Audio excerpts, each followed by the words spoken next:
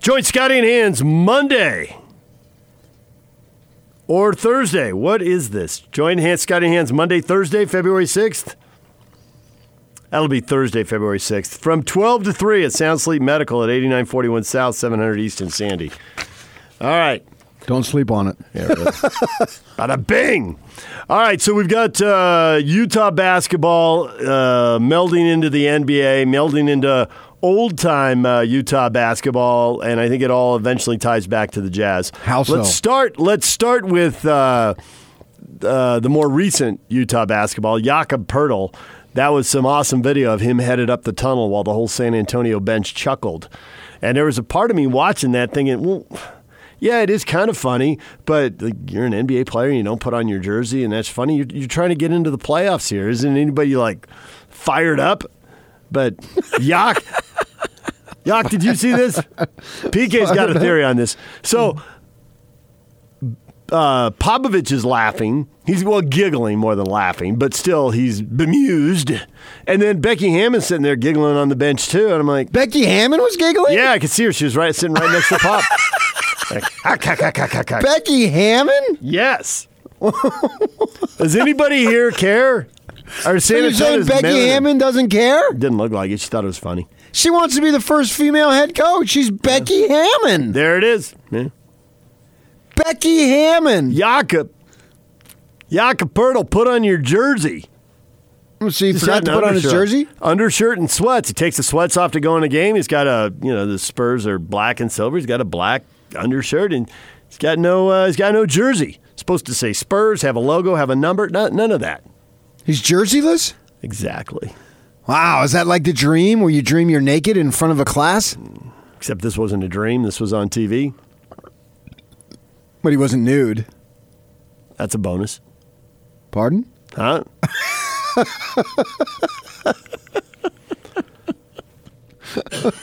Maybe for you it's a bonus. Hey. Is it a sub-bonus? I can remember when I was a kid, we had this community pool, and John Baranowski, we're getting ready to go swimming, and he took off, he had shorts over himself. He pulled down his shorts, didn't have his bathing suit. Oh, man. Whoops. But. Uh-oh. He had his Fruit of the Looms on. Woo! Yeah. But bad, but it could have been worse. But he was embarrassed that he forgot to put on a swimsuit. Yeah. Also, if you were on Twitter, Keith Van Horn went to work. And I thought this observation was spot on. If they hang Hill's banner next to the sweater for Coach, well, Majerus may come back to life. What does that mean? They didn't get along great. And Majerus got along with no one. Right. But Chris was his boss. So that's juicier than the fact that he didn't get along with the video person or the assistant women's basketball coach or the head women's basketball coach or if the SIG. Just show basic human decency. Good luck. Yeah.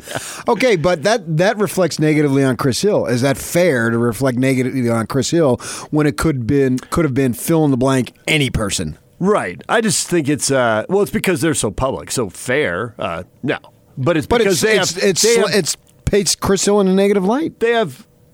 Right, except that it's offset by the fact that we know it could be anybody. It's just that Chris is going to have his jersey, well, not his jersey, but his name, on a banner, and the assistant SID isn't.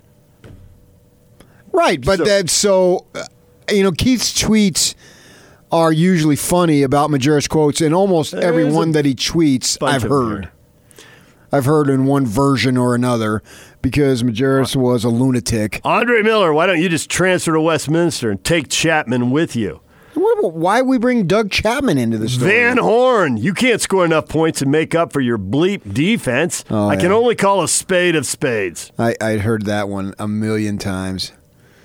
Joe Smith made him a punching bag over in Maui. I mean, I was there for all of it. I was there literally for Van Horn's entire career at Utah. I got to see Alex Jensen. The other day. He looks awful. Put on 40 pounds on his mission. Now he looks like all those BYU guys, bald with a flat tire around his waist. Yeah.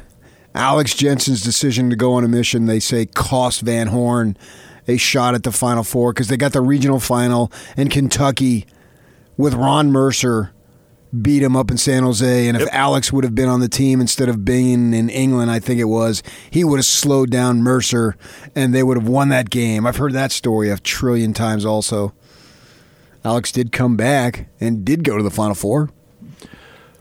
Preston, the only person in the world that can make that pass, is 6'9", played for the Lakers, and has HIV. Make the simple pass. Speaking of magic there, that's Terry Preston, who was a guard that he ran off, and the Utes sympathizers thought, well, he ran him off. No, Terry just got a great job. Mm-hmm. No, they thought McTavish was the guy, so they chased off Preston. McTavish was a freshman. McTavish came in, had 2 turnovers when Andre Miller hurt his hand against San Jose, or against Kentucky and San Jose. And then McTavish later was run off, and I think went to Iowa State. Idaho State. Did I say Iowa? Yeah, I meant Idaho. Yeah, went Idaho up State. the street. And then he came back and just lambasted Majerus. He thinks he's the be-all, end-all of basketball. All these stories are right in my wheelhouse. Hunt, translate this to Ma. No play defensy, no get in the gamesy. Ryan Hunt, who was a walk-on on the team, and he spoke the language. I think I know he did. He served a mission where Ma Jin was from. Ma Jin, who started a little bit, and then we're over in Maui, and it was and he buried him. They were playing Maryland, and Majerus wanted the last shot. And Ma Jin, who had the hardest shot of anybody I've ever seen, takes a shot with about 8 seconds to go, and I think they were down by 5. And then he clanks it, leads to a long rebound. Maryland gets the rebound, goes in, makes the bucket, gets fouled. So instead of a 3-point deficit, it's now 8. And Bruce Woodbury, the departed dear Bruce Woodbury, I said to him at halftime, I said, that's it. Ma Jin is done. He won't play in the second half. And then with about a minute to go, they put him in. And Bruce Woodbury said to me, see, you were wrong. See, you were wrong. Garbage time. Keith Van Horn just keeps tweeting away last night. Carlton, your life is like an effing country song. My pickup truck broke down. My girlfriend left me. I mean, stop being such a bleep. Yeah, you gotta be careful. Will Carlton out of Lawrenceburg, Kentucky. Now, who's this? This one I don't. Will Carlton. I don't remember him. Big dopey white kid that they brought in from really? Kentucky. And his one moment was when they were in Dallas, and I think they were playing Canisius maybe, and Van Horn was sick, and so they kept him back at the hotel, and everybody was nervous. And they were trying to hide it. And I was like, wait a second, where's Van Horn? I don't see him. So I found out. So he's sick. And they left him back in the hotel, and they started Carlton, and they had a big game, and they just rolled. That was, I think, Keith's junior year, and they went to the Sweet 16. They beat Iowa State in the second round and then got slaughtered by Kentucky. Up in Minneapolis. When Mark Pope was on that team. Yeah. I was going to say Mark Pope That was playing for Kentucky. That Kentucky team was loaded. In Minneapolis. Like and I remember going to I think the pregame press conference the day before, and Pope's up on the stand there. And, you sit down below and they're above and there's light shining, and you'd raise your hand and to try to get the guy's attention, and he'd look at you. And so then you'd have eye contact when you're asking the question. And Pope, I asked him about this. He said he didn't remember it, but I remember just busting up, and the guy's waving his hand to get Pope's attention, and Pope's looking the other way. And Pope just says, yeah, I see. I just don't want to look at you. And Majerus would plant guys to ask him a question so he could be funny. Guys, I won't mention the name. He'd plant a guy who had a credential because he was sort of a media guy. He'd ask the question that Majerus would ask him to ask. Sort of a media guy? Yeah. Like a PR person or something? No. Broadcaster. And so then he would ask the question, and Majerus would have the funny answer, and the out-of-town media would They'd eat it up. Oh, yeah. You could be at the NCAA tournament press conference, and you could literally hear a line and think, he said that like 3 weeks ago. Yeah. He was test driving it on a regular season game. But it was new to them, and he knew how to work a crowd better than anybody as far as who my audience is. And he would set that up. Of course, that broadcaster at some point shortly thereafter no longer was on speaking terms with the guy, because that's what it was. So that's the type of relationships he had. There's a lot of tweets here about Keith getting yelled at about his defense. Oh, yeah. Keith, why don't you and Carroll transfer to Cal and let the good times roll? They play your type of defense. Jimmy Carroll. Cal was one of the schools that Keith considered. I think it came down to SC, Cal, and Utah. And Jimmy Carroll was a kid who was from the Sacramento area. And Cal had been pretty good in that era. They'd had Jason Kidd. Had a little more Lamar Murray. A little more sizzle than they have right now. Yeah. Keith, your high school coach did you a disservice by sitting you in a 2-3 zone for 4 years. Your defense makes me want to throw up. That's my favorite. That is my favorite. He would always say, you can't score enough points to make up for bad defense. The way it would work back in those days, the locker room was open, so you'd go into the squad room, and Majerus would give his thing when, he would rail on his guys. And then I'd go in the locker room, and Keith would be sitting there, and he'd call me over. What'd he say? And I'd tell him what he said, and then he'd just mumble some stuff that would just blow off some steam. And then he'd look at me, and he'd say, okay, now we're on the record. And it was like every game. We'd just let me get stuff out, and then we'll... It was the pattern every time. But, Keith became very close to Majerus afterward. And they had a very, very strong relationship.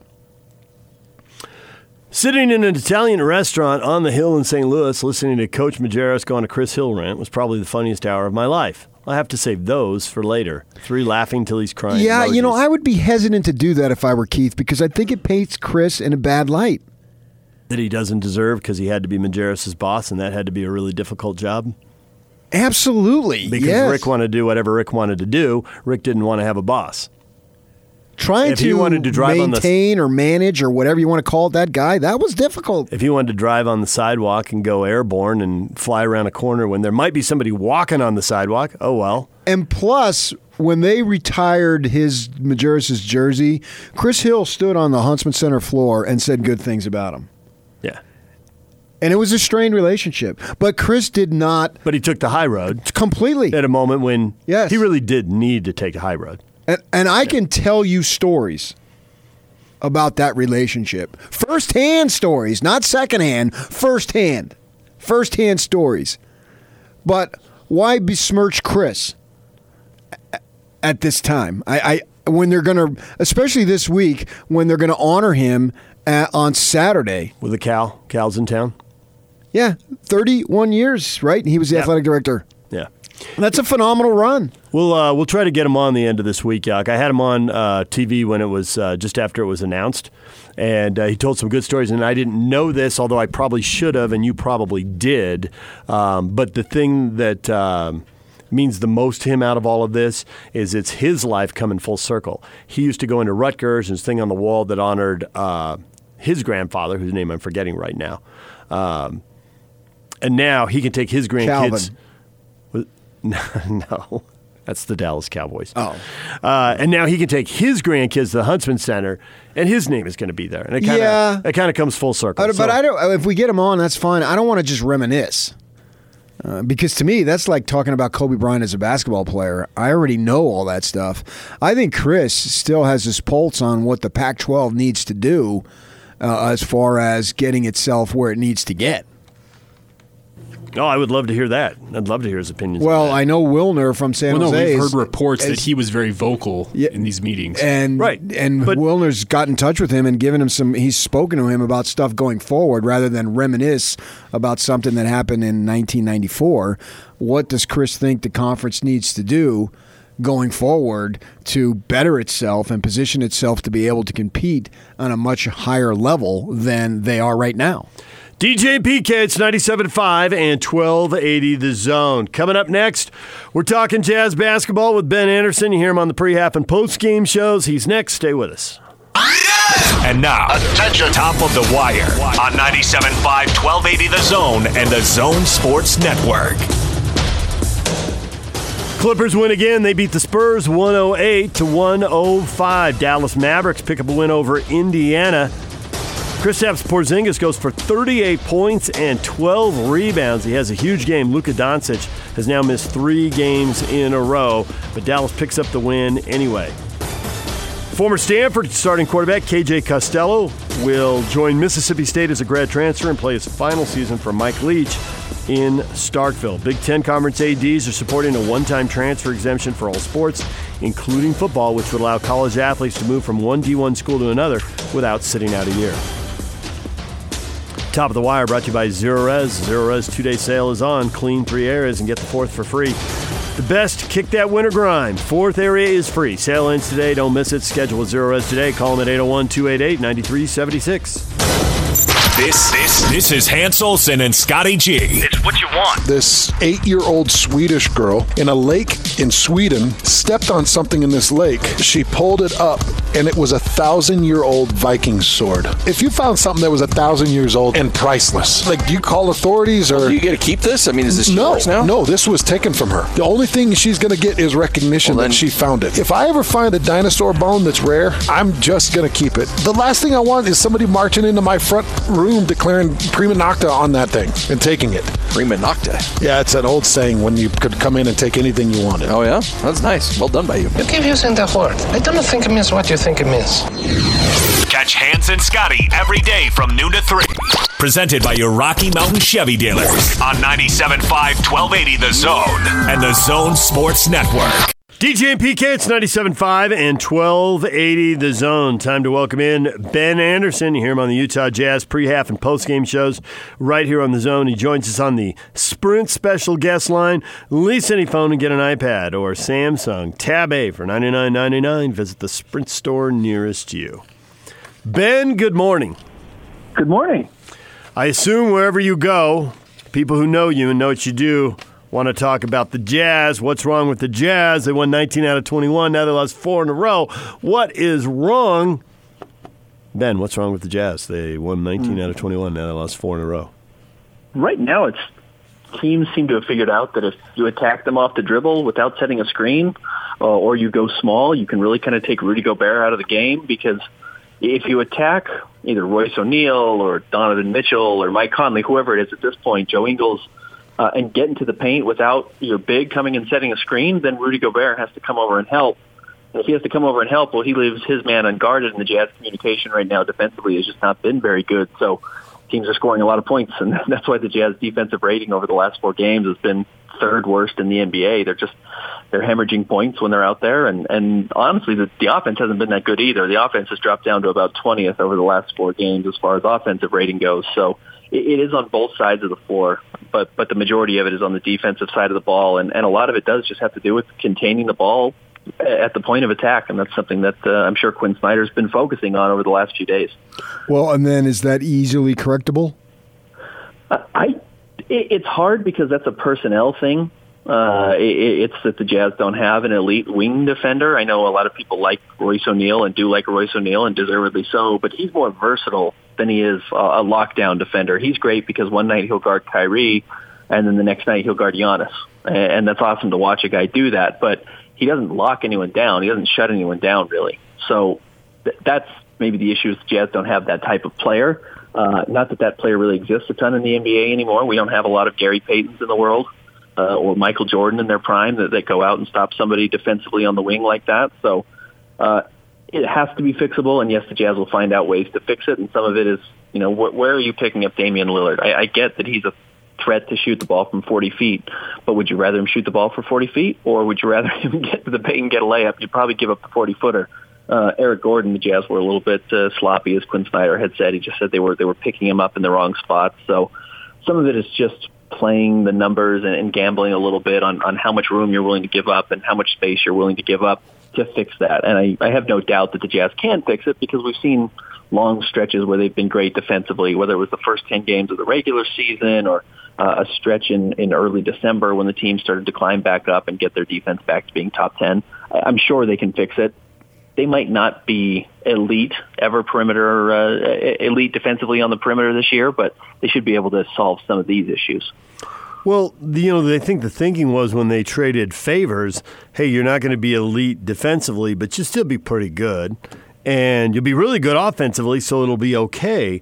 So, I get your point about guys who are getting taken off the dribble because, well, guys are getting taken off the dribble, but that's like one of the first things to work on. You don't really need to bring a screen over unless your guy can't take somebody off the dribble. So it doesn't seem like this would be totally new for NBA coaches to do this. It seems there's a little bit of, you just got to stay in front of your man. If you can't stay in front of your man in basketball, you're going to get beat anyway. Guys, you got to really lock in and stay in front of your guy. Yeah, guard your guy. I mean, that was I'm editing that down a little bit, but that was a Jerry Sloanism. Stay in front of your own man. Help defense.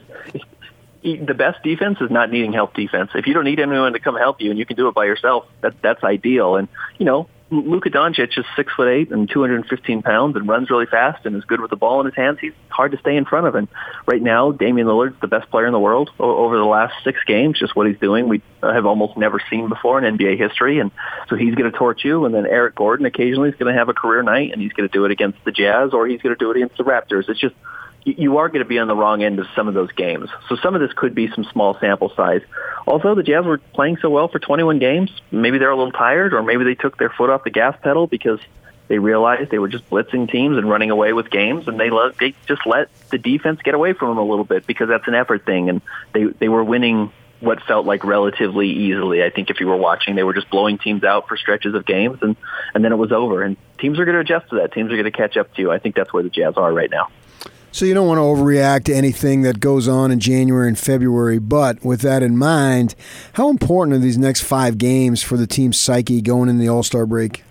I think psyche is a good word for this team, because if I was going to say what else is wrong with this team is they seem to go with whichever momentum is at their back. And if it's positive or negative, they're going to trend in that direction. So in early December, late November, when they lose 4 out of 5 on that road trip and are getting blown out by 20 and 40 in Toronto, they didn't seem to have an ability to really stop that. Now, I understand those were really good teams, and the Jazz were struggling against good teams. But then once things start going right a little bit and they get that momentum, they really start to play well. And then that carries them to winning 19 games out of 21. And that might be them being young, even though I know they've got some veterans on their roster right now with Mike Conley and Bojan, and Joe Ingles has been around a little bit.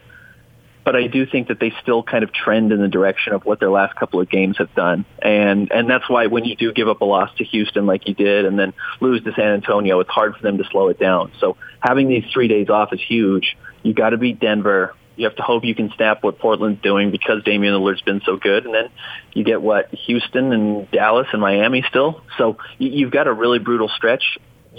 I think you want to go 3-2. If you can go 4-1, you're in great shape. Obviously, 5-0 would be incredible. That's probably not going to happen. But if you can win the majority of these games, I think you feel good going into the All-Star break. I think the one thing that is clear that teams have discovered and have worked on is that when Rudy Gobert is out of the game, you have to go on a run, and you have to attack the hoop, and you have to get layups because Rudy's not there to take them away. And Quinn's now, he tried one backup center, he tried the other one, he's gone back to Davis here, but they give up a 12-0 run when he's on the floor. And so I'm assuming the front office is looking around, seeing, can we find a guy, can we bring somebody in, can help us? But in the meantime, since Quinn's tried both guys, what do you think about just going small and putting another offensive-minded player on the floor? And you might still give up the 12 points, but at least you could score 2 or 4 3 or 6, I guess, the way these guys shoot. Could you play Bojan with Joe Ingles, with Royce O'Neal, and try to put a small offensive lineup out on the floor? Yeah, and the Jazz should have some options to do it. In fact, I think that's what Jeff Green was here for, was with that idea that the Jazz could play 5 out and have a smaller center that wouldn't absolutely get you killed down low. Now, I don't know if Bojan can honestly play center and the Jazz just not give up buckets of points. They just might not be able to do that. But, between George Niang or even a guy like Juwan Morgan, who they've signed and is on the roster full time, he could maybe step in and get some of those minutes. I think they've liked what they've gotten from Tony Bradley, and I actually think his ability to be a little bit of an offensive threat as a roller has really helped the team, and that's the major difference between he and Ned Davis, is that he can catch the ball on the roll, and teams have to guard him, and as a result, the Jazz have success. But, yeah, the 5 out or offense might be the Jazz best solution, or something they can look at, whether that's something they try and address at the trade deadline coming up here on Thursday, or just by going with the players they have. Because, if you're getting killed every time Rudy Gobert's off the floor and you're minus 12, even if you're plus 13 with him on or plus 10 with him on, minus 12 with him off, that's a bad equation. So maybe the best thing you can do is say, hey, can we cut that minus 12 to minus 6? Because if that's enough, Jazz can still win more games than they lose. And they do win more games than they lose. I want to make sure we're not hitting the panic button if you're a Jazz fan. But I'm sure that's going to be the main focus. It's looking either to improve the team by the trade deadline or in the buyout market after the trade deadline passes. So you think they're going to live and die with Conley as a starter from here on out? I think you probably give him 15 games. I mean, I think he's certainly earned it in his career, and I think it's somebody you roll with, and you can see how potent he can be. He was certainly dangerous in Portland, and even as good as Dame was kind of going toe-to-toe with him through the first half, and then somebody needs to step up in the second half. I mean, Mike Conley can't be that good. He's not going to score 40 points. It's not who he is. It's really not who he's ever been. But when he gives you a 20-point first half, Bojan needs to give you a 20-point second half, or Donovan Mitchell needs to do that. And the Jazz really didn't get that as much. They didn't have somebody else pick you up or pick the team up. But they're designed that way. They're designed to have 5 guys who can go off for 20 every night, and they need 2 or 3 of them to do it. And, for the most part, Donovan Mitchell has done it, and Bojan Bogdanovic has done it. If 3 guys do it, the Jazz need to win those games. And I didn't think they really had anyone who did it in the second half for the team. They just didn't have a way to stop what was going on. And again, Portland played great, and Damian Lillard's fantastic, but you saw how good Mike Conley can be in that first half. I just don't think we can expect him to be a superstar or an all-star, despite the fact that he makes $30 million. Ben Anderson joining us here on Jazz pre, half, and post game. So I think the one thing about Conley going back in the lineup that's got to be figured out is with Royce sitting down, he was a guy who was only taking a couple of shots. And he was really deferring to the other 4 guys who all offered different stuff offensively and all need shots. Now Joe's that guy, and I don't think anybody thinks it's a good idea for a shooter as good as Joe to take so few shots. Plus, it sometimes, not always, but it sometimes takes the ball out of his hands, and he's also a very good passer. So even though these 5 guys are good, and individually you might say they're the 5 best, do the pieces fit together? Because I'm leaning towards no, they don't. And it's a small sample size, so I'm open to being wrong here. But right now I'm leaning towards they don't really fit. Maybe they will, but they haven't. Well, Mike Conley's not really a floor spacing guard who just, sits in the corner and catches the ball and shoots a 3 as a spot-up shooter. It's just not ever who he's been. He's pretty ball-dominant. He's a high usage rate, and he's kind of a rhythm player. Even Quinn Snyder talks about how, his substitution pattern, he plays twice in the first half. He plays the first, 8 or 9 minutes of the quarter, and then subs in with the last 6 or 7 minutes of the first half and gets up to 15 minutes each half, and that's how he gets 30 minutes a game. He needs to be in longer, and I think that means he needs to have the ball in his hands longer. Joe Ingles also isn't just a spot-up shooter. Now he can do it. He's one of the best in the NBA. But Joe Ingles gets shots when he's running the pick and roll with Rudy, and teams have to choose, okay, are we going to go under on this screen because we feel like we're going to get killed? And if you do that, Joe's going to hit a 3. And if you go over, then Joe's just going to, cat and mouse you and get either a layup or get a lob to Rudy at the rim. So, which is what makes Joe Ingles so good. He just doesn't get that many opportunities now with Mike Conley in the rotation and playing as much as he does because Mike Conley needs the ball. So that is part of the issue. And there's a hard part where you still would rather Donovan Mitchell and Bojan Bogdanovic get shots than either of those guys. So those guys need to be getting 15 to 20 shots a game. And then you have to have one more player in the starting lineup get a couple. And Rudy Gobert's got to get 10 because he's so good or at the rim, and you're going to find opportunities for him throughout the game because he's such a good dunker and because he makes himself available and knows how to get open. It does become a numbers game of how many shots he can take, and I'm sure Quinn will continue to toy with how to get one of those guys the ball more with Rudy Gobert, either in the starting lineup or in the second unit as things shift around. I do think that's going to be one of the big questions for the Jazz over these last 30 games. But if they do solve it and you can get the best of both of those guys, then the Jazz can really be better than they are currently. And that's scary because the Jazz have been very good this season. So this is one of the more interesting seasons then. All those things you said lead me to think that, man, that's a headache to try to figure out all these things, because you went down and you basically named off 5 or 6 guys and they got to do their thing, but not everybody can do their thing at the same time. It doesn't work that way. And here we are 50 games in and so much is unsettled, but yet at the same time they've been winning a whole bunch of games except for this last streak. It makes me wonder, man, can this thing all be put together? Because there's so many just bits and pieces that need to happen. If it does happen, I agree with you, they'll be really good. But do you think that they can get it all done the way it needs to be and everybody is allowed to flourish to the best of their abilities going forward? You're not going to have all 5 guys playing their best. I don't think you're going to see that. Now, one of the things that's hard to appreciate now, and it's something I'm sure the Jazz would say it's a good headache to have, is that they're going to be really versatile come playoff time. So they're going to run into a team and they're going to have a matchup and they're going to say, well, maybe Bojan Bogdanovic can't give you 20 a game with this matchup because he's going up against Kawhi Leonard and Kawhi Leonard's going to have to take him away. Well, okay, so Kawhi's stuck on Bojan. Well, now he can't guard Donovan Mitchell. Okay, maybe Paul George can guard Donovan Mitchell. Okay, great. Now who's going to guard Mike Conley? Okay, maybe it is Patrick Beverley. Well, they've taken away your top 3 guys. Well, now you have a guy in Joe Ingles who's going to run the pick and roll, and it's really hard to stop that. So you're really happy to have Joe Ingles in that specific matchup playing that well. It's never going to be all 5 guys playing perfectly. But when you get to the postseason and you start drawing up matchups and you start scratching off, okay, 1 for 1, 2 for 2, we're scratching off our top guys, the Jazz keep going. And it gets really hard to match them up with their 4th guy or their 5th guy. And then let's say you can match up all 5. Well, now the Jazz have a guy who can score 37 points and 24 in the 4th quarter, and it's Jordan Clarkson. Okay, that gets really hard to slow down. So I do think that's part of the game for the Jazz. Is they never thought this was going to be the perfect machine, the way the Golden State Warriors operated, where it seemed like everyone could get theirs and was fantastic every night. I don't think the Jazz are that talented. They're certainly not that good. I mean, there's 4 Hall of Famers on that team at one point. The Jazz don't have that, but I do think they like that idea that when it comes to the playoffs, they're going to be able to go down the line, and even if you're matching the top 3 and eliminating one another, the Jazz 4th, 5th, and 6th guys are going to be better than what you have. Ben, we appreciate a few minutes. Thanks for joining us, and we'll hear on the pre-half and post-game show. All right, see you guys. Thanks. All right, there's Ben Anderson joining us here on 97.5 and 1280 The Zone. The other thing I think they're built for, which right now they're healthy, I think they're built more for injury, which we saw when Conley was out.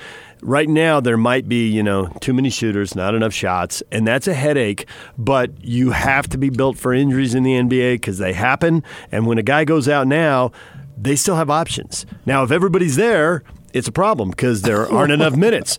But somebody gets hurt, you're going to be happy you have this depth. So if everyone's healthy, it's not good. But if someone's hurt, that's great. That really is counterintuitive to my brain. It is a little. I get that. Yeah, I don't, but you have to have the next guy step up.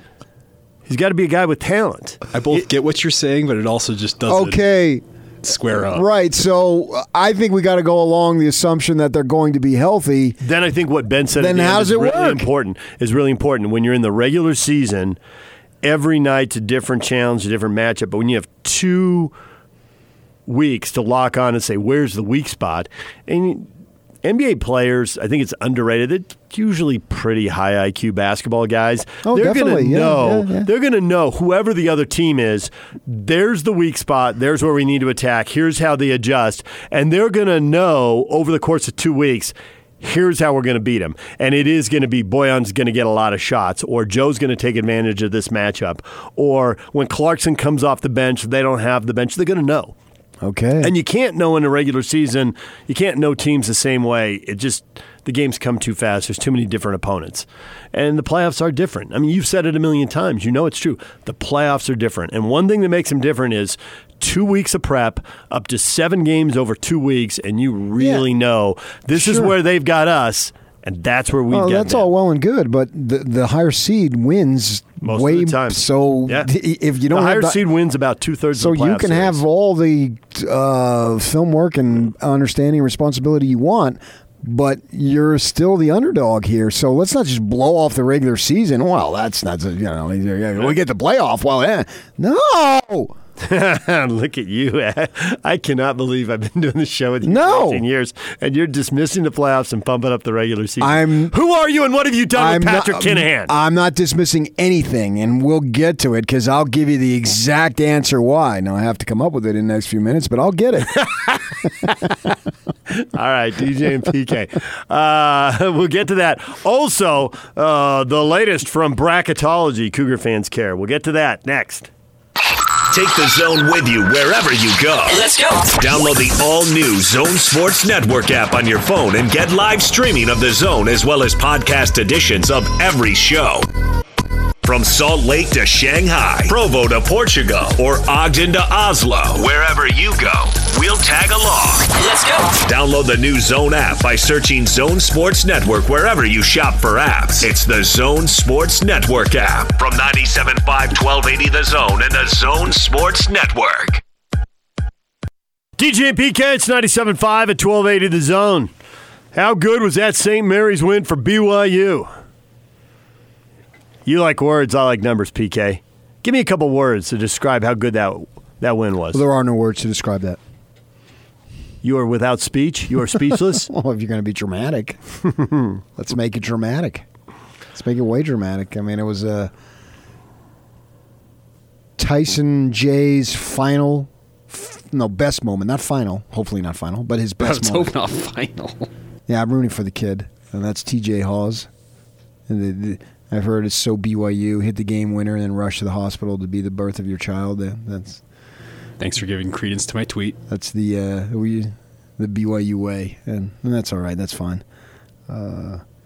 Yeah, I think it's all irrelevant right now, though. So nothing is set in stone. I mean, if they can still blow it. So you're going to give me numbers, but these numbers are just meaningless. Bracketology right now has BYU as a 7 seed there at ESPN. I just don't know why you pay attention to that stuff. Had them as a 10 seed last week, and they can have them as a 12 seed next week. Yep. Stuff. Who cares? Me. And a percentage of our listener. That should be a poll question. Do they care? We had to find out. I don't think they care. First of all, I don't think college basketball is nearly as big as you make it because it was your childhood sport. I know. So I you agree. Pump it up. I'd agree. The rest of us yawn. Yeah. There's truth to that. I'm not even arguing that. So, it's a big deal to you. And now at the point, it's not that big a deal to me. I wish it were a bigger deal to me, and I'm bummed that it's not, but it isn't even a bigger deal to me. When a team gets a big win, you go overboard. I tried to talk you off the ledge on Utah with Kentucky. But you didn't want to listen. No, I really didn't. And you fell flat on your face. They were 9-2. Total fool. And that was a quality win. We were finally going to have some good college basketball. I told you to back off. I just wish one time you would listen. Oh, once in a while I do. Not to me. Mostly after it's too late. I listen eventually. And there's 7. They're not a 7 seed. They're a 0 seed. There are no seeds to be had now. It's all just guessing. Who cares what it is on February 3rd or 4th? It only matters once you get into March and you've locked it down within a 2 or 3 seed range. But in the first week of February... Yeah, we still got 10 games left. You can't lock it down. Yeah. Now, at the end of the month, and as we get into March... When you don't have the 10 games to go. Usually, when I was covering the Utes for the Watchdog, I could pretty much get within 1 seed either way of Utah's seed. Because the evidence was substantial at that point, right? They played everybody. And for them, in many cases, the conference tournament was only going to be a singular seed drop. They probably weren't even going to rise on anything that they did in Vegas. And so you could darn near nail it if you were paying attention like I was when it was my job. And so you could get that. But right now, it's just way too early. And the thing about it, in this crappy conference, if they lose... It's a big hit. Or you can even win and take a hit. If they lose 2, it's horrific. Well, one of them being the Gonzaga. Oh, yeah, setting that aside. But I mean, these other games. Yeah, I don't know if they're going to lose to Gonzaga, but you can assume, just for argument's sake. For them, it's about what is their worst case. Realistically, for them, if they win a ball game in the NCAA tournament, they're jumping up and down because they haven't been there, and that breathes a little life into Mark Pope's program. I hope they do. I hope for the seniors who've been there, and Hawes being the guy. He's taken a lot of crap over the years, came in with such a big rep and all that stuff. And be sweet as a senior to go out with a trip to the tourney, and then a tourney win on top of it. It really would, yeah. That would be sweet. And I hope that for those guys. All right, well, it's out there. Poll questions out there on Twitter. After beating St. Mary's, ESPN Bracketology has BYU as a 7 seed. Do you care about bracketology now? Yep. No. Pretty simple. It's too early. Too much work. All right, DJ and PK coming up. Brandon Huffman, national recruiting editor for 24/7 Sports, is going to be here at 9:30. We're closing in another recruiting day, PK. And we got transfers landing, too. We can ask him about all that stuff. And so we got one segment, open phones here. If you want to talk Jazz next, we just heard from Ben Anderson. I'm buying you a little more time to come up with your theory. Well, this idea of the Jazz that they almost need an injury. That's too strong. They're equipped if they have it. That's different than needing one. I think that the best teams are. But the fact is, when they had an injury, they played a lot better. And with Conley out, Ingles was better. Now Conley's back, and Joe's kind of reverting back to what he was. Yeah. All right, we'll get to all that next. Stay with us, DJ and PK.